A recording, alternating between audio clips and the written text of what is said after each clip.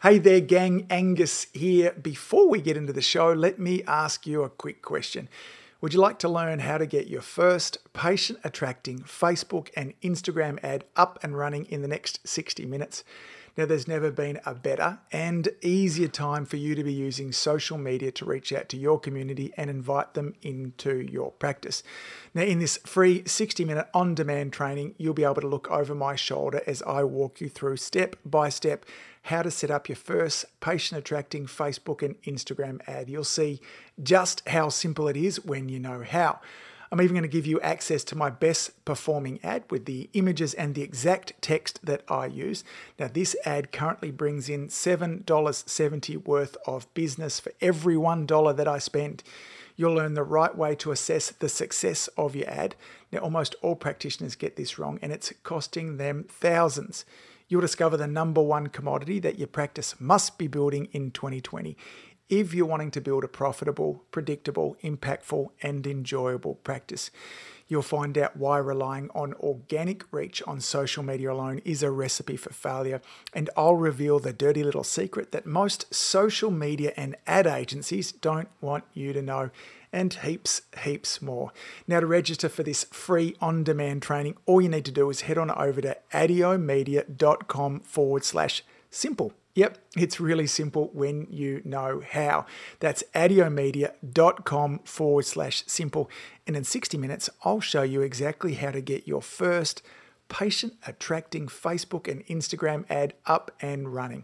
Head on over to adiomedia.com/simple. Enjoy the show. You know, I remember again in practice, you talk about these communication technologies that we had, and I'm going, we had telephones and, wired in telephones and systems that were on there, and we had websites that evolved. And then, the whole thing was SEO, and you had to be able to know how your Google rankings were going to go. And before you knew it, then we had to start to have that next level of communication, which was through Facebook and Messenger and email and now Insta. And, you start to realize that you have to have a control mechanism. Welcome to the Marketing Your Practice podcast, where we guide natural health and wellness experts through the pitfalls of marketing. Each episode, you'll learn simple, effective, easily actionable, and heart-centered marketing strategies. And here's your host, Angus Pike. Good morning, good afternoon, good evening, friends. Welcome to the Marketing Your Practice podcast. The guest on today's show is none other than my good friend, Dr. David Fletcher. Now, David's role as the innovator of the insight scanning technology places him at an important intersection between today's technology. We're going to talk a lot about technology today and the timeless principles of healing. Now, David is probably without a doubt one of the best and most accomplished communicators that I have ever met. He is a fellow in chiropractic sports sciences. He's now the owner-president of CLA. And David has an incredible ability to be able to bridge the gap, particularly in the chiropractic profession. Now, his passion is for teaching success-based principles, building certainty for us in practitioners. And today, we're here to talk about differentiation and the role that technology plays in our marketing. David, welcome to the Marketing Your Practice podcast. So excited to catch up with you, my friend Angus. And this was one of those that had a big circle on it on my calendar because I adore talking with you. I learned so much, and I think we never stop laughing. And the second part is that I think I have something to share. Yeah, I know you have something to share. And it's funny, I'm not certain that a part of the Marketing Your Practice podcast isn't just some kind of cover for me to be able to catch up with my friends around the world, pin them down for 45 minutes, have a catch up pre and post as well. So for our listeners that might not be aware of your journey up until this date, can you give us a little thumbnail of what brings you to present time? Oh, absolutely. And, the best part is that my CV is not about to be discussed. It's really, summed up in almost two categories. I am a chiropractor. I adore being a chiropractor. And over the many years of being in practice and developing practices, I think I fell in love with it even more than I ever thought I could. Now, the love affair paid off tremendously because it was one of those things where we started to envision and build really beautiful practices. And along the way, I started to realize through academics and through just practice growth and what we're going to talk about today, marketing, that instrumentation and the development of technologies that could assist in the growth and development of our community embracing chiropractic was the way for me to go anyways. And so over the course of time, I became the academic advisor in how to deliver the model of instrumentation that was at that time was CLA's Insight Subluxation Station. I sat for 17 years with Dr. Jen Temple and Dr. Ken, and we sort of envisioned and built this really quite massive input into the chiropractic community. 9 years ago, I think it is 9 years ago, yes, I took over.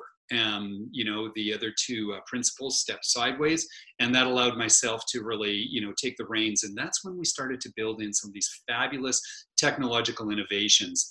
Because as we started to realize that although the subluxation station was one of those fabulous introductions of technology interfacing with chiropractic, there was room to leverage the latest technologies and the latest opportunities.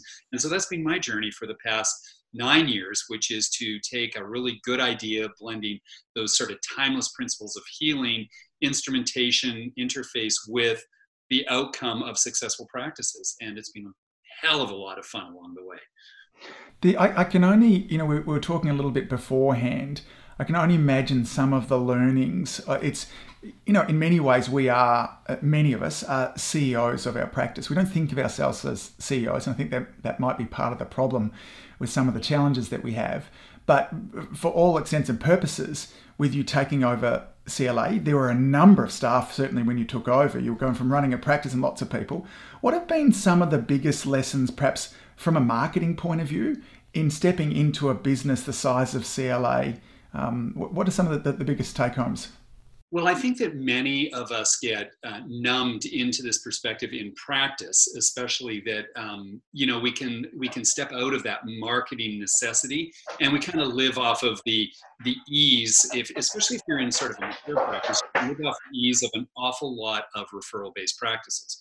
And what you don't realize is that there's this incestuous process that's going on, which actually hinders. You hit a very, very very visible glass ceiling, because you're still just attracting people who have the same vision model and whatever else.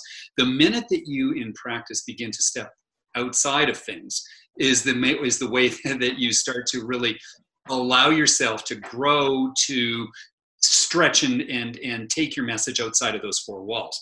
And that's what I learned in CLA more than anything, is that instead of the four walls, we literally had a global experience going on with CLA. And although our focus has been, sort of where the concentrated hubs are in chiropractic, North America, Australia, and we started to realize that many of the opportunities we had been untouched by chiropractic conversations. So we started to look at Europe and emerging markets that were in Asia and things of that nature. And so we started to realize that what we had in marketing had to be constantly dripping. And that was really different than what I was experiencing in practice. In practice, I had this machine that was self-propagating. And when I got into CLA, I realized that we had so many new markets, we had so many new message builds that we could build upon. And this coincided with the opportunities of new marketing technologies and strategies.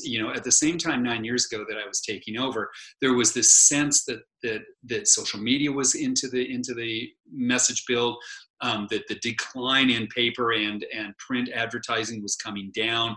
So one of the biggest strategies that I had confronted with me, and the challenges, was I had a steep learning curve. I realized I had to be visible, but I wasn't that familiar from my training in chiropractic practice to learn how to leverage these new technologies in marketing, visibility, and communicating. Yeah, visibility is my focus for 2020. I've been talking a lot about it on the podcast. Hopefully my listeners, one of two things, either getting bored of it, which means you're starting to hear me, but it's all about attention. And I think about attention and visibility in the same way. I think flat out this, and again, this is the same thing that leaders like Gary Vaynerchuk are talking about. The business that has the most attention in 2020 and beyond will be the ones that find it the most easy to succeed. And I think this also, because you might have found this as a practitioner, right? As a chiropractor in Port Melbourne, my audience mostly are within about a 6-mile radius.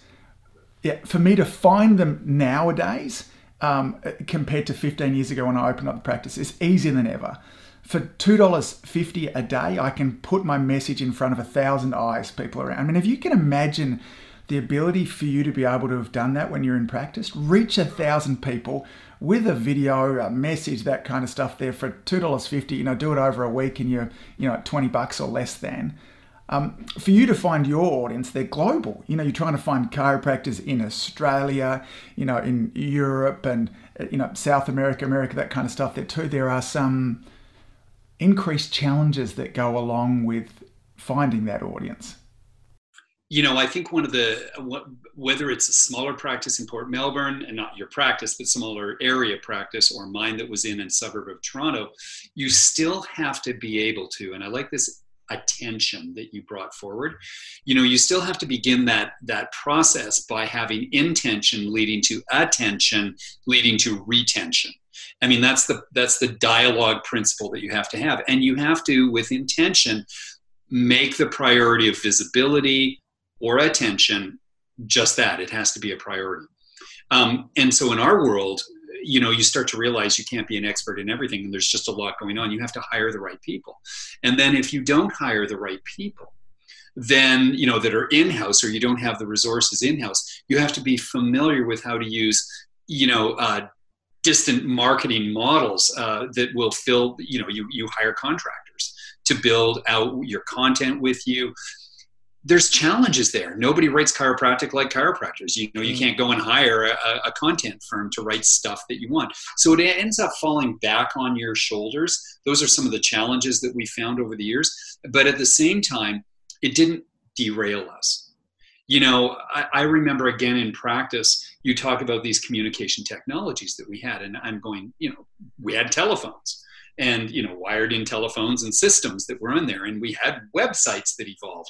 And then, the whole thing was SEO, and you had to be able to know how your Google rankings were going to go. And before you knew it, then we had to start to have that next level of communication, which was through Facebook and Messenger and email and now Insta. And, you start to realize that you have to have a control mechanism as to how you're going to coordinate all of these inbound, outbound relationships. And that, one thing that I would say is, don't be afraid in a smaller practice, as we learned in a bigger business, to enroll the services of others. It may not be for content, which is sort of why I'm wrapping that up, but it will be in things that I don't even know how to manage Insta. That's something that I did. I barely know how to do Facebook Lives, but I figured out enough that I could be relevant. But when it came to Insta, it was like, I'm maxed out, I'm topped up, so I'll hire to that next level. Mm-hmm. And it's been very useful and very cost effective to do that. Yeah, I've had some interesting lessons over this last, maybe even this last 6 months, particularly with regards to ADIO media, of as a solopreneur in that business, responsible for everything. I needed to have my head across everything and know how to do every task inside of there. And that becomes limiting really quickly. To an extent, I see chiropractors, naturopaths, small business that are listening to this, tend to fall into one of two categories. They're either like I am at the moment in terms of solopreneurs. Now, maybe they're not answering the phone, those kind of things there too. But they're responsible for everything and perhaps we could call that micromanaging inside of that too. Or they don't delegate, they abdicate. They're like, I've got no idea how that happens, and if that staff person happened to leave, then I'd be in incredible strife. They don't understand the procedures, those kind of things there too.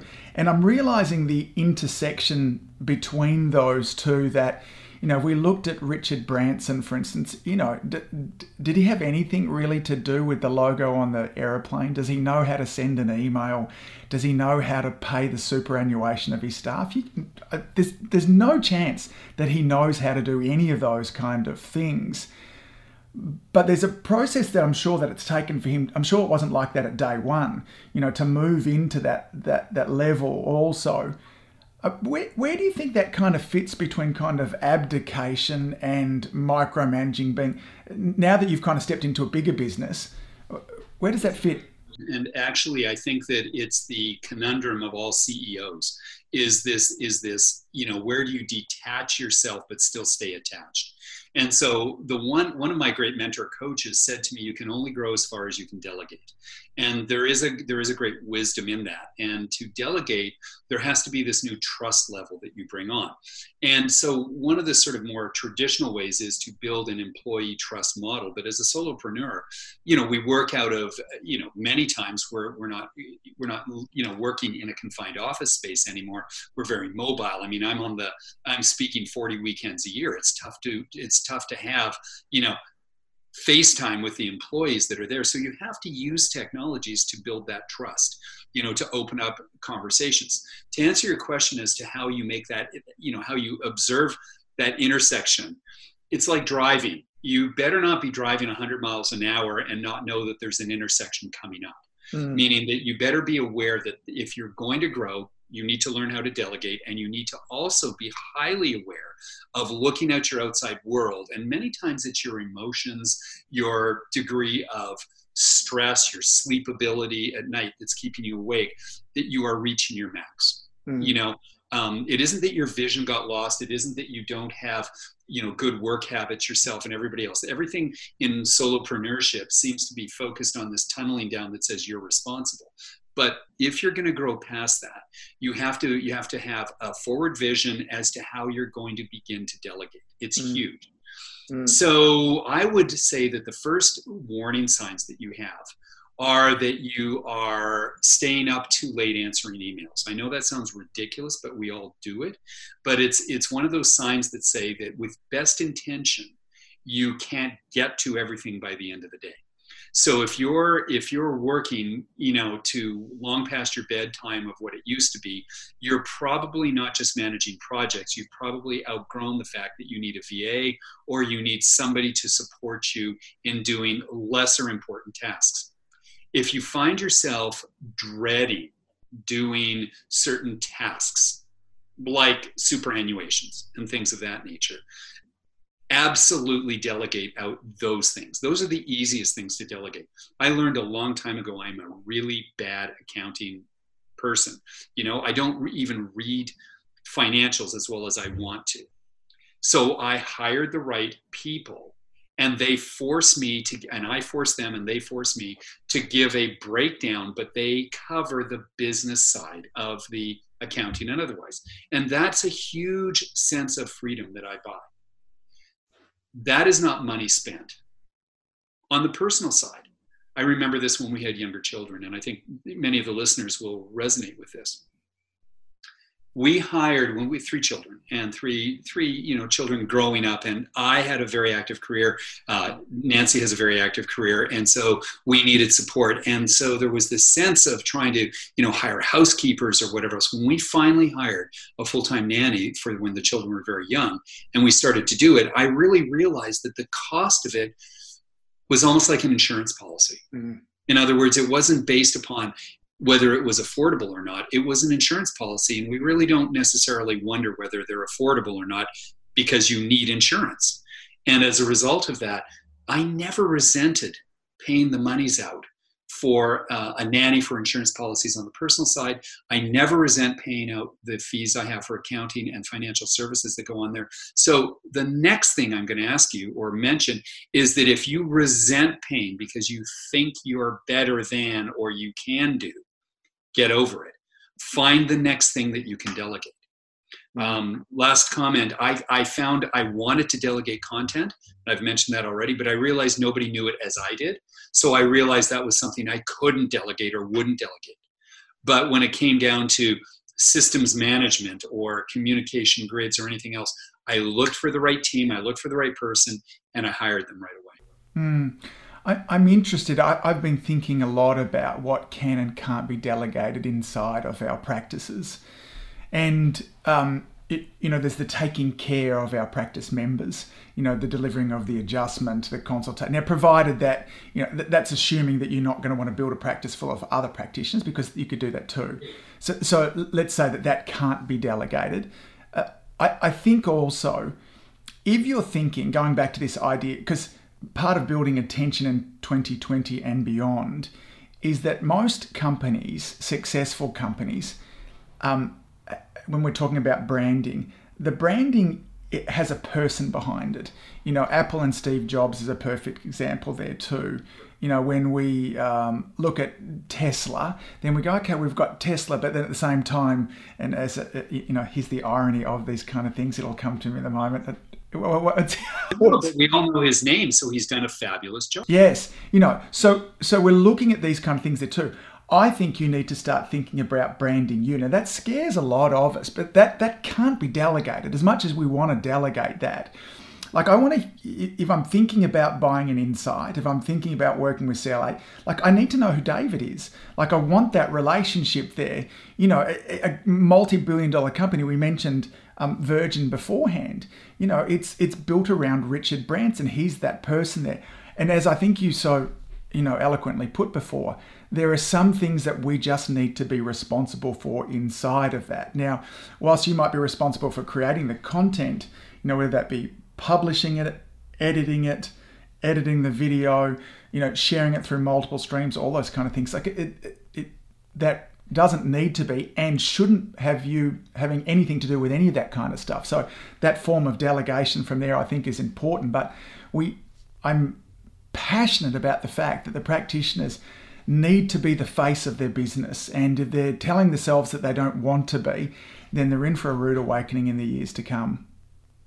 You're spot on, and everything should be you being the brand, especially in healthcare. It makes it so easy because you can distinguish yourself almost immediately. There is no competition to you. There's a lot of competition to product, but there is no competition to you. So the more you brand to you, the more capable you are. Our office was always known as Fletcher Chiropractic.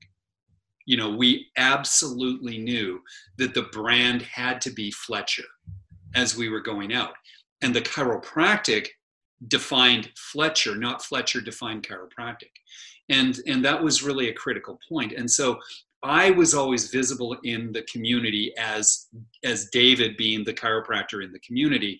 And when I went out, and this was hard for me, I tried to distance myself and talk to the third person concept of chiropractic. Well, chiropractic can help you.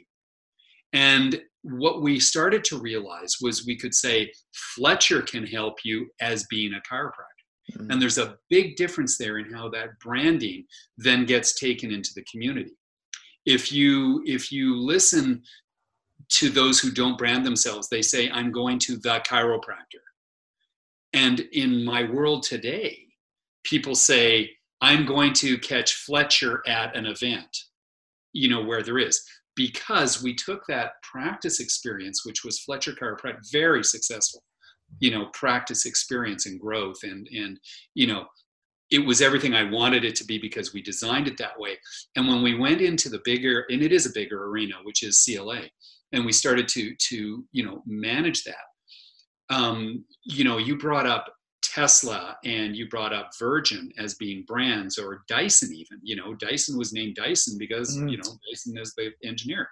The point of it is that I don't think there's very many people on this podcast that could say, oh yeah, I know who the CEO of Ford is right now. I don't know. I don't have a clue. But I certainly know that Elon Musk is associated with Tesla.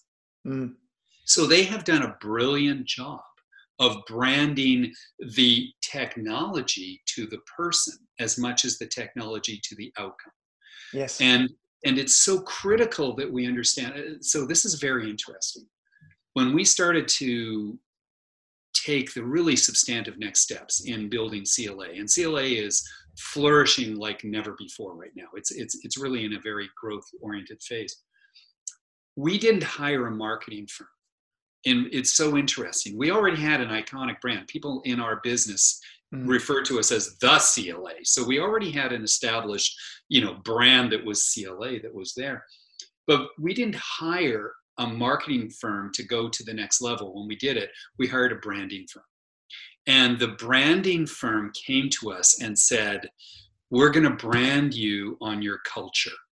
Okay, so in other words, you've already got a name who you are, as nebulous as it is. Now we're going to establish the culture of what you stand for. And that means that it brings you into the mix because you set culture. And so developing the culture was fascinating because it forced us on day one it was about a 3-day intensive that we were on, very big time branding relationship. And we said, what is it? Where do we start with this? What's the culture? Well, it came down to core values. And, by the time we established those core values, we recognized that those core values were what each of us in the executive team live by, which means that I could put the Fletcher name out there and not be at conflict with where CLA was. CLA was a mirror image of Fletcher through the core values. So I think that that's a really good point to make for our listeners here. Yeah, so many things racing through my mind. For some of you listening to this and you're thinking about kind of branding your practice, and you might think, well, how is this going to work if I've got multiple practitioners and or want to have multiple practices also? I think the same still holds. I'm a huge fan of Amazon.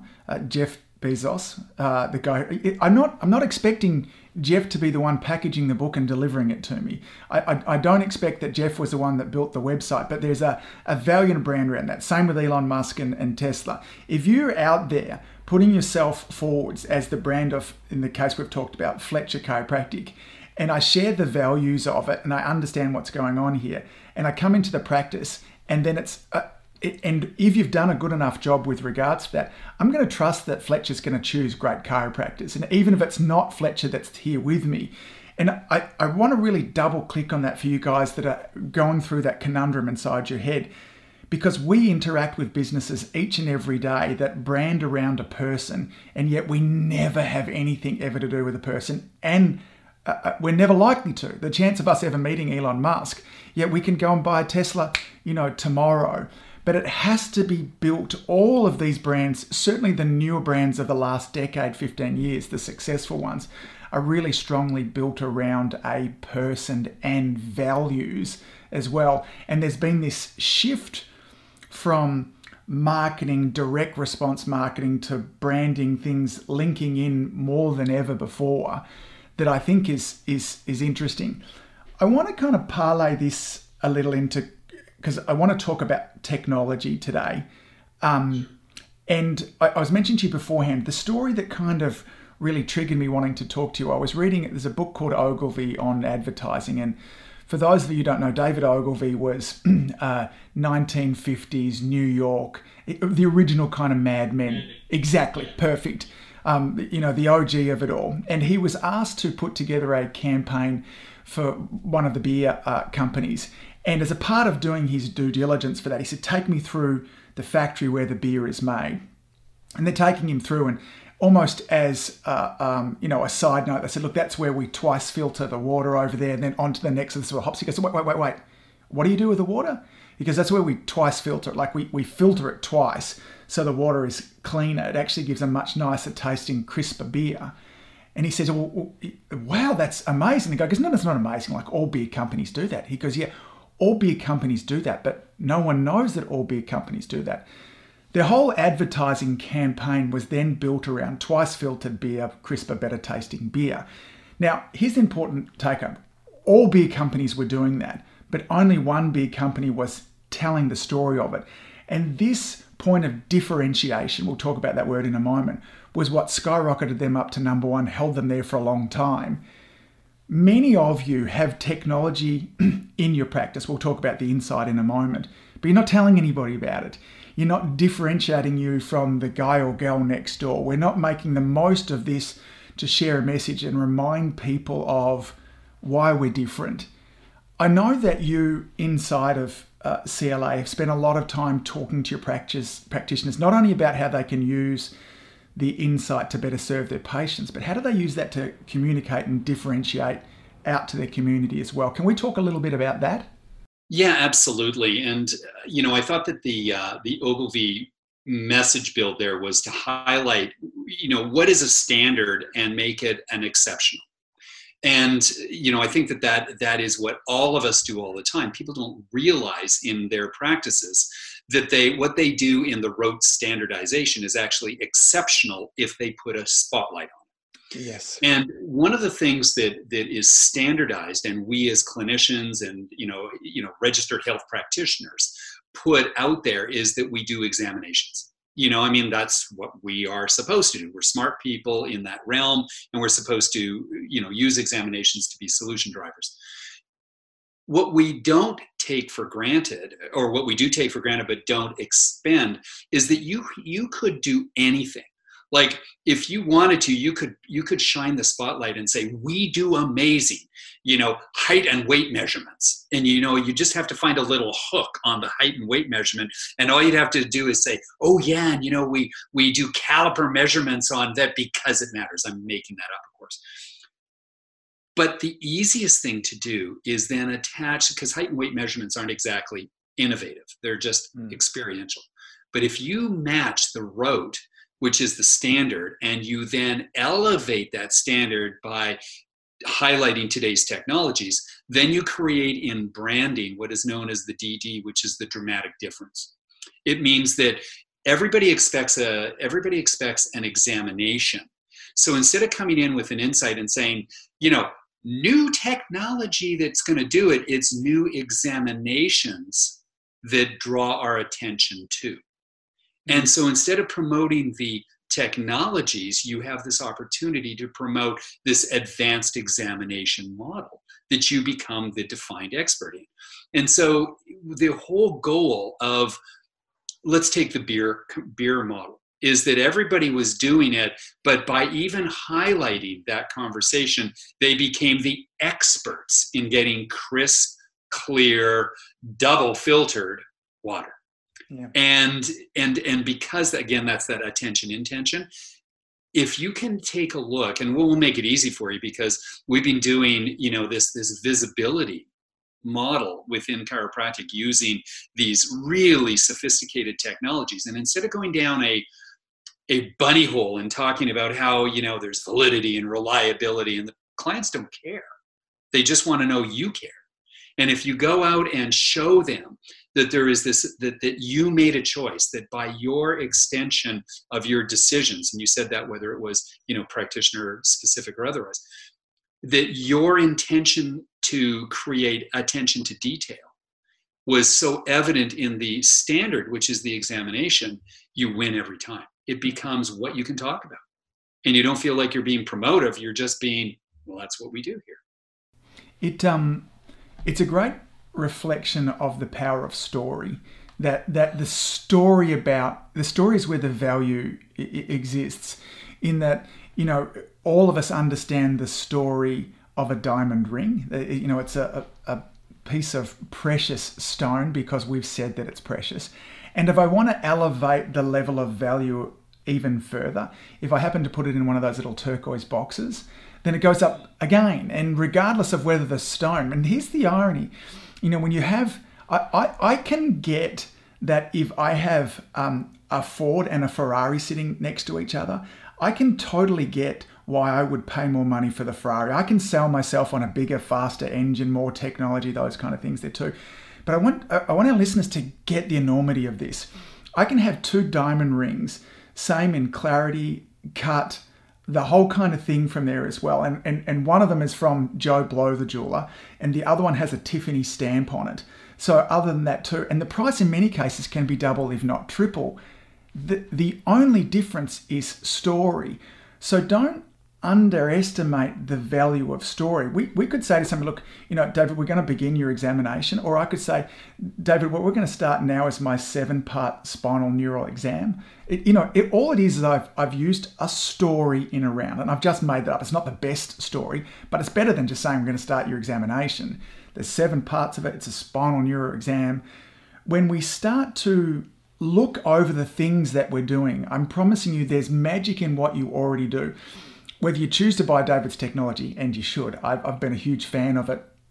I've had it in my practice since day one. But I promise you, there's things that you're doing right now that if you were to just change the story in around it, and or just tell the story in around it, the perceived value would skyrocket. And your technology, not only is it fabulous implicitly as well, but when we tell a story around it, it makes it even better. Yeah, and there's so many, like you said, so many conversations in my head that I want to share regarding that. But story building is exactly what it is about. The obvious to that diamond ring story is that you use the turquoise box. The instant that you add value to what is there, brands have been doing this forever. There's quality in both those two, in those two bags that a person. Well, let's do something simple like jeans. One has a designer label and one doesn't. They both are there. They're really hard to differentiate between the Ford and the Ferrari. I can't really tell you the difference if I don't really know the thing, but I buy by brand. And so when you start to brand the insight, and we've done this now because we've been around long enough. Dyson did it, perfectly, because they took a very inert experience, which is called the vacuum cleaner. I mean, who cares, right? Everybody needs one, everybody uses it. But now they said, you don't buy a vacuum cleaner, you buy a Dyson. And so their hook in the market space was infinite engineering. They said, we create this vacuum tunnel. They all do. It's called a vacuum, and they create this cyclonic motion. Well, that's what happens when you create a vacuum. And they put a little bit of a plastic wrapper around the cyclonic thing, and some dirt started spinning. It's the same thing as you get with a Bissell or whatever it is. But the truth of it is that we started to see that they could brand it with a little bit of a turquoise box. And they took a brand that was inert. Everybody actually wants to buy a vacuum cleaner now versus needs to buy a vacuum cleaner. And that's the distinction in where your branding is hitting, is that, and I'm talking to our practitioners, is that your brand is that people want to be checked by you. We all know from a chiropractic perspective that there is sometimes a stigma about wanting to go to a chiropractor versus needing to go to a chiropractor. And let me give you the distinction there that and you interviewed Tony Ebel, earlier. He took it away from being a needs value for child-based chiropractic to I want to get my child checked. And this is this whole distinction about understanding the communication between this desire versus need. And I think that the term subluxation is brilliant in that, because in itself, it has a cachet that we don't build upon. You talk about missed opportunities. Subluxation has so many stigmas when it comes to being within the profession itself, but outside of the profession, nobody knows it's a stigma unless they're done. We could capitalize on the fact, because on top of all of that, we have plethora of research that's based on that whole terminology, so we've got a running start on it. So you take somebody like a Dr. Ebel, who recognized a niche within the market space of chiropractic and started to build a relationship to those very, very informed parents who had special needs children, perhaps spectrum children and otherwise. And he went out to that market space and defined himself as the expert, not so that he could fix problems, so that people would want to desire to come in contact with him. And he didn't stop in his local region. He now has a spillover effect through Epic Pediatrics and otherwise, where he's training thousands of parents in hundreds of different offices, to where they now have the ability to want to have their child checked to see if the subluxation or the nerve interference is associated with the behavior their child is exhibiting. And that's the story that he told. And he named it a perfect storm in certain aspects, but it was a story build. It wasn't a proof and efficacy build. It was a story build. And we can all do that.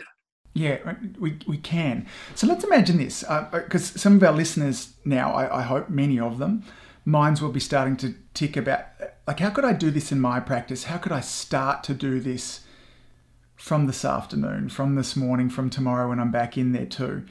So where would you begin if you were wanting to start this branding differentiation, wanting to tell a story around your practice? Where would you start?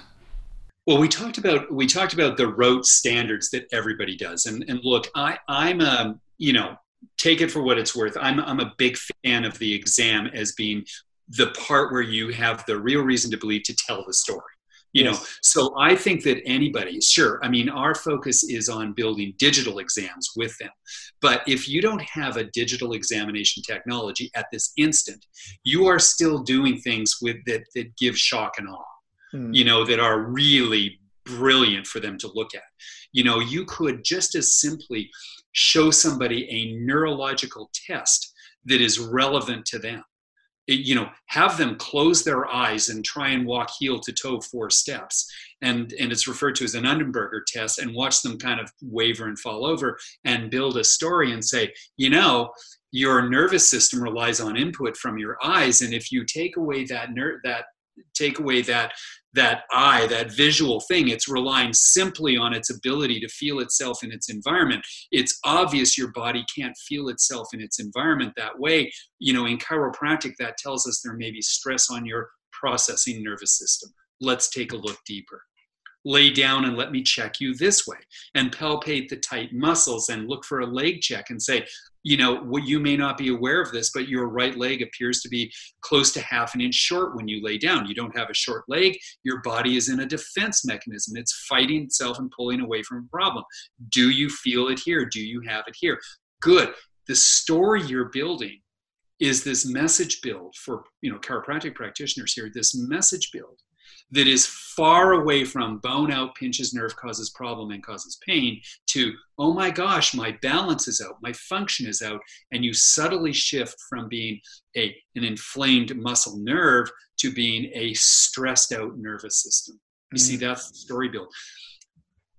I learned a long time ago to begin the conversation to change their perspective, because that's what the stories do, is that they give you an opportunity to change perspective, to just ask the patient as you're sitting there and introducing yourself to a new patient anyways, is, so why do you think chiropractic is the right choice for you?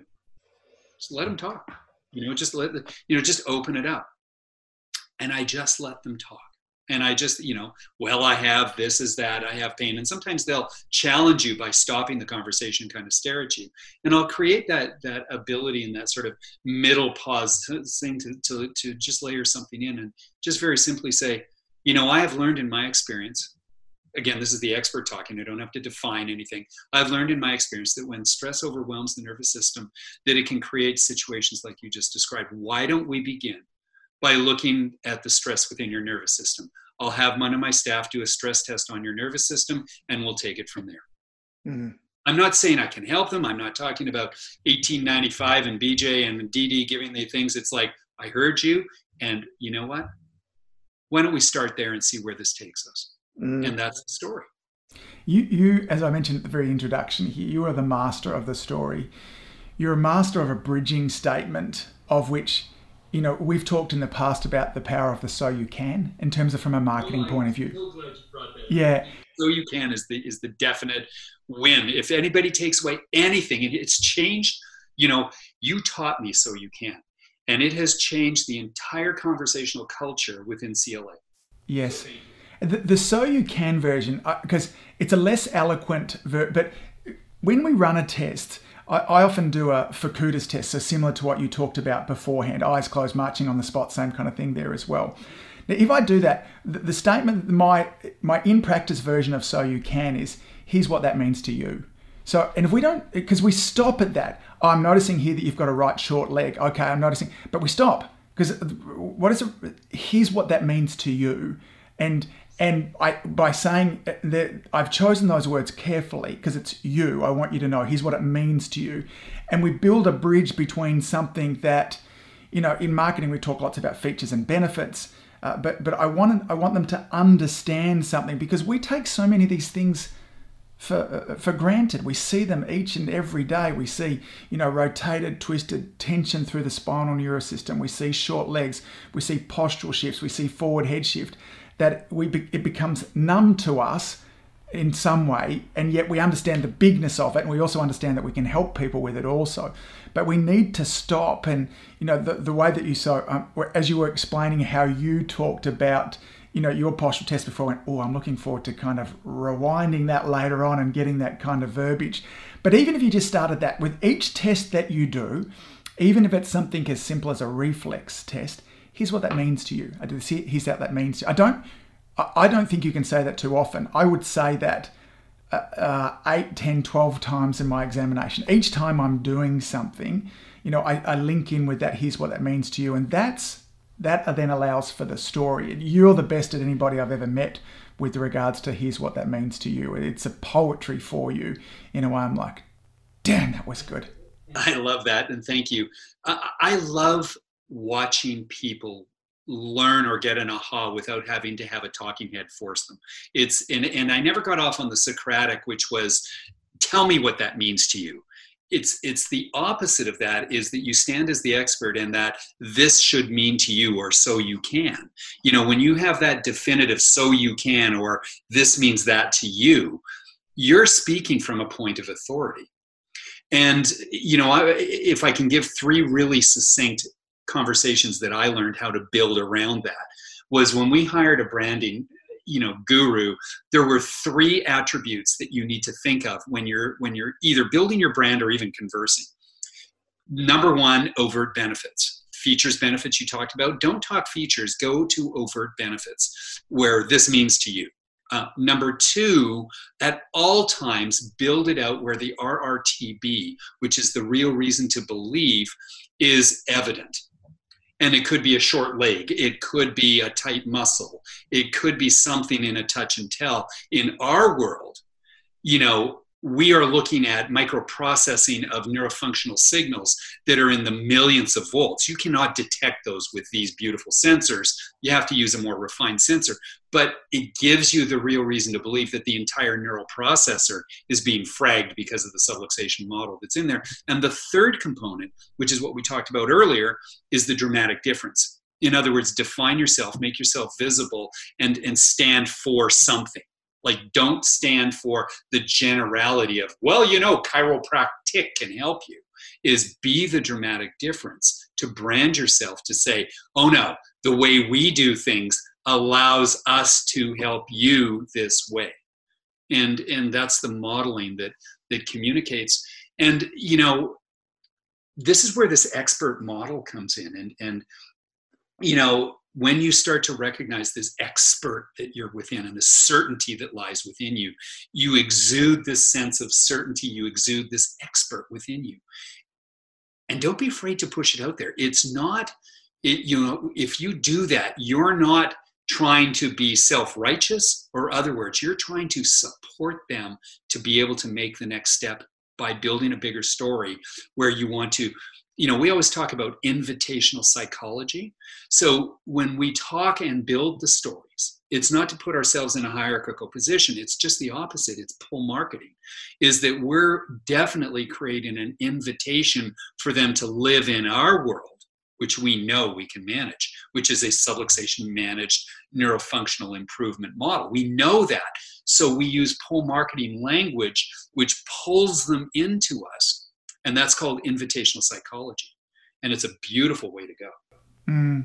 I'm going to encourage our listeners. For many of you, you'll be realizing now what the differentiator is. Your mind will be racing. You go, great, here's another way that I can articulate my exam. Here's another way I can talk about some of the procedures that we have in the practice. And for some of you, you might be still drawing a little bit of a blank. And sometimes that's because we don't see the forest for the trees.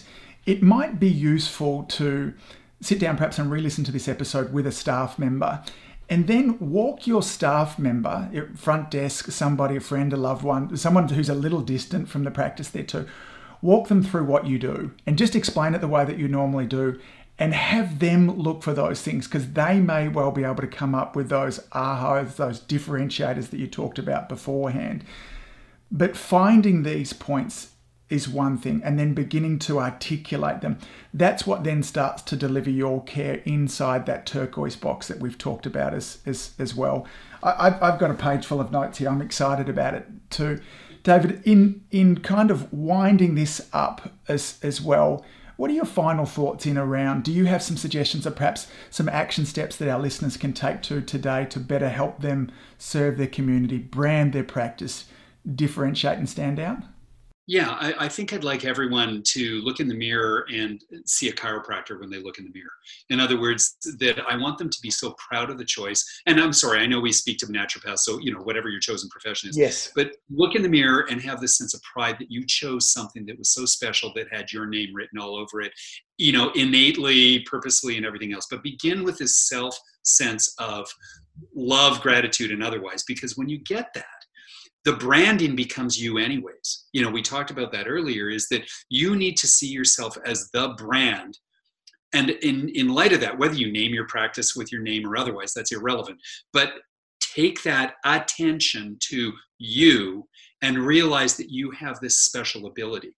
And then do everything you can to earn the respect and the rights of those you are going to work towards. You know that you're going to deliver your best every time. That's your warranty that you're going into.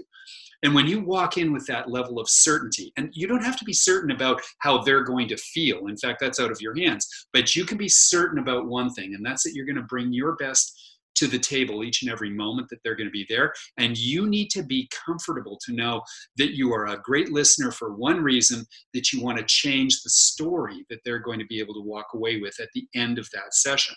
And every session can be different. It's not hard, it's enthralling.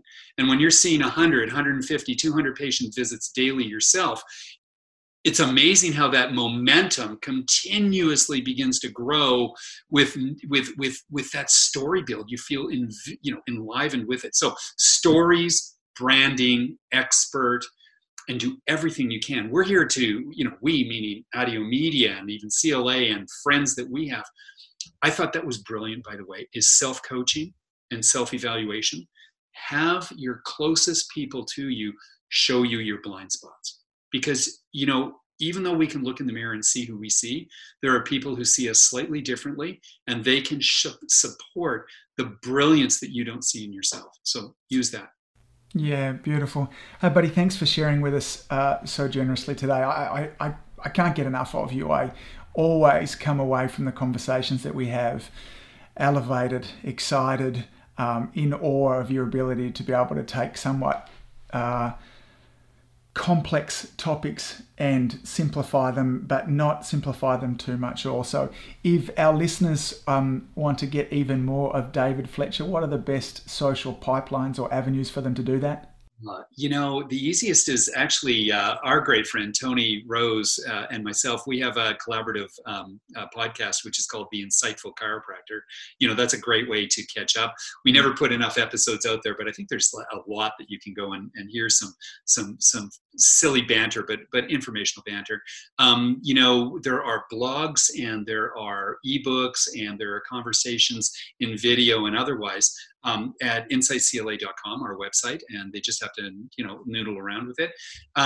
We're always on social in the CLA, so Chiropractic Leadership Alliance has a Facebook page that's relevant.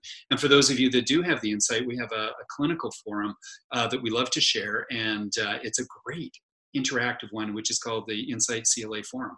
So a lot of different social, a lot of very accessible things. Here's the thing.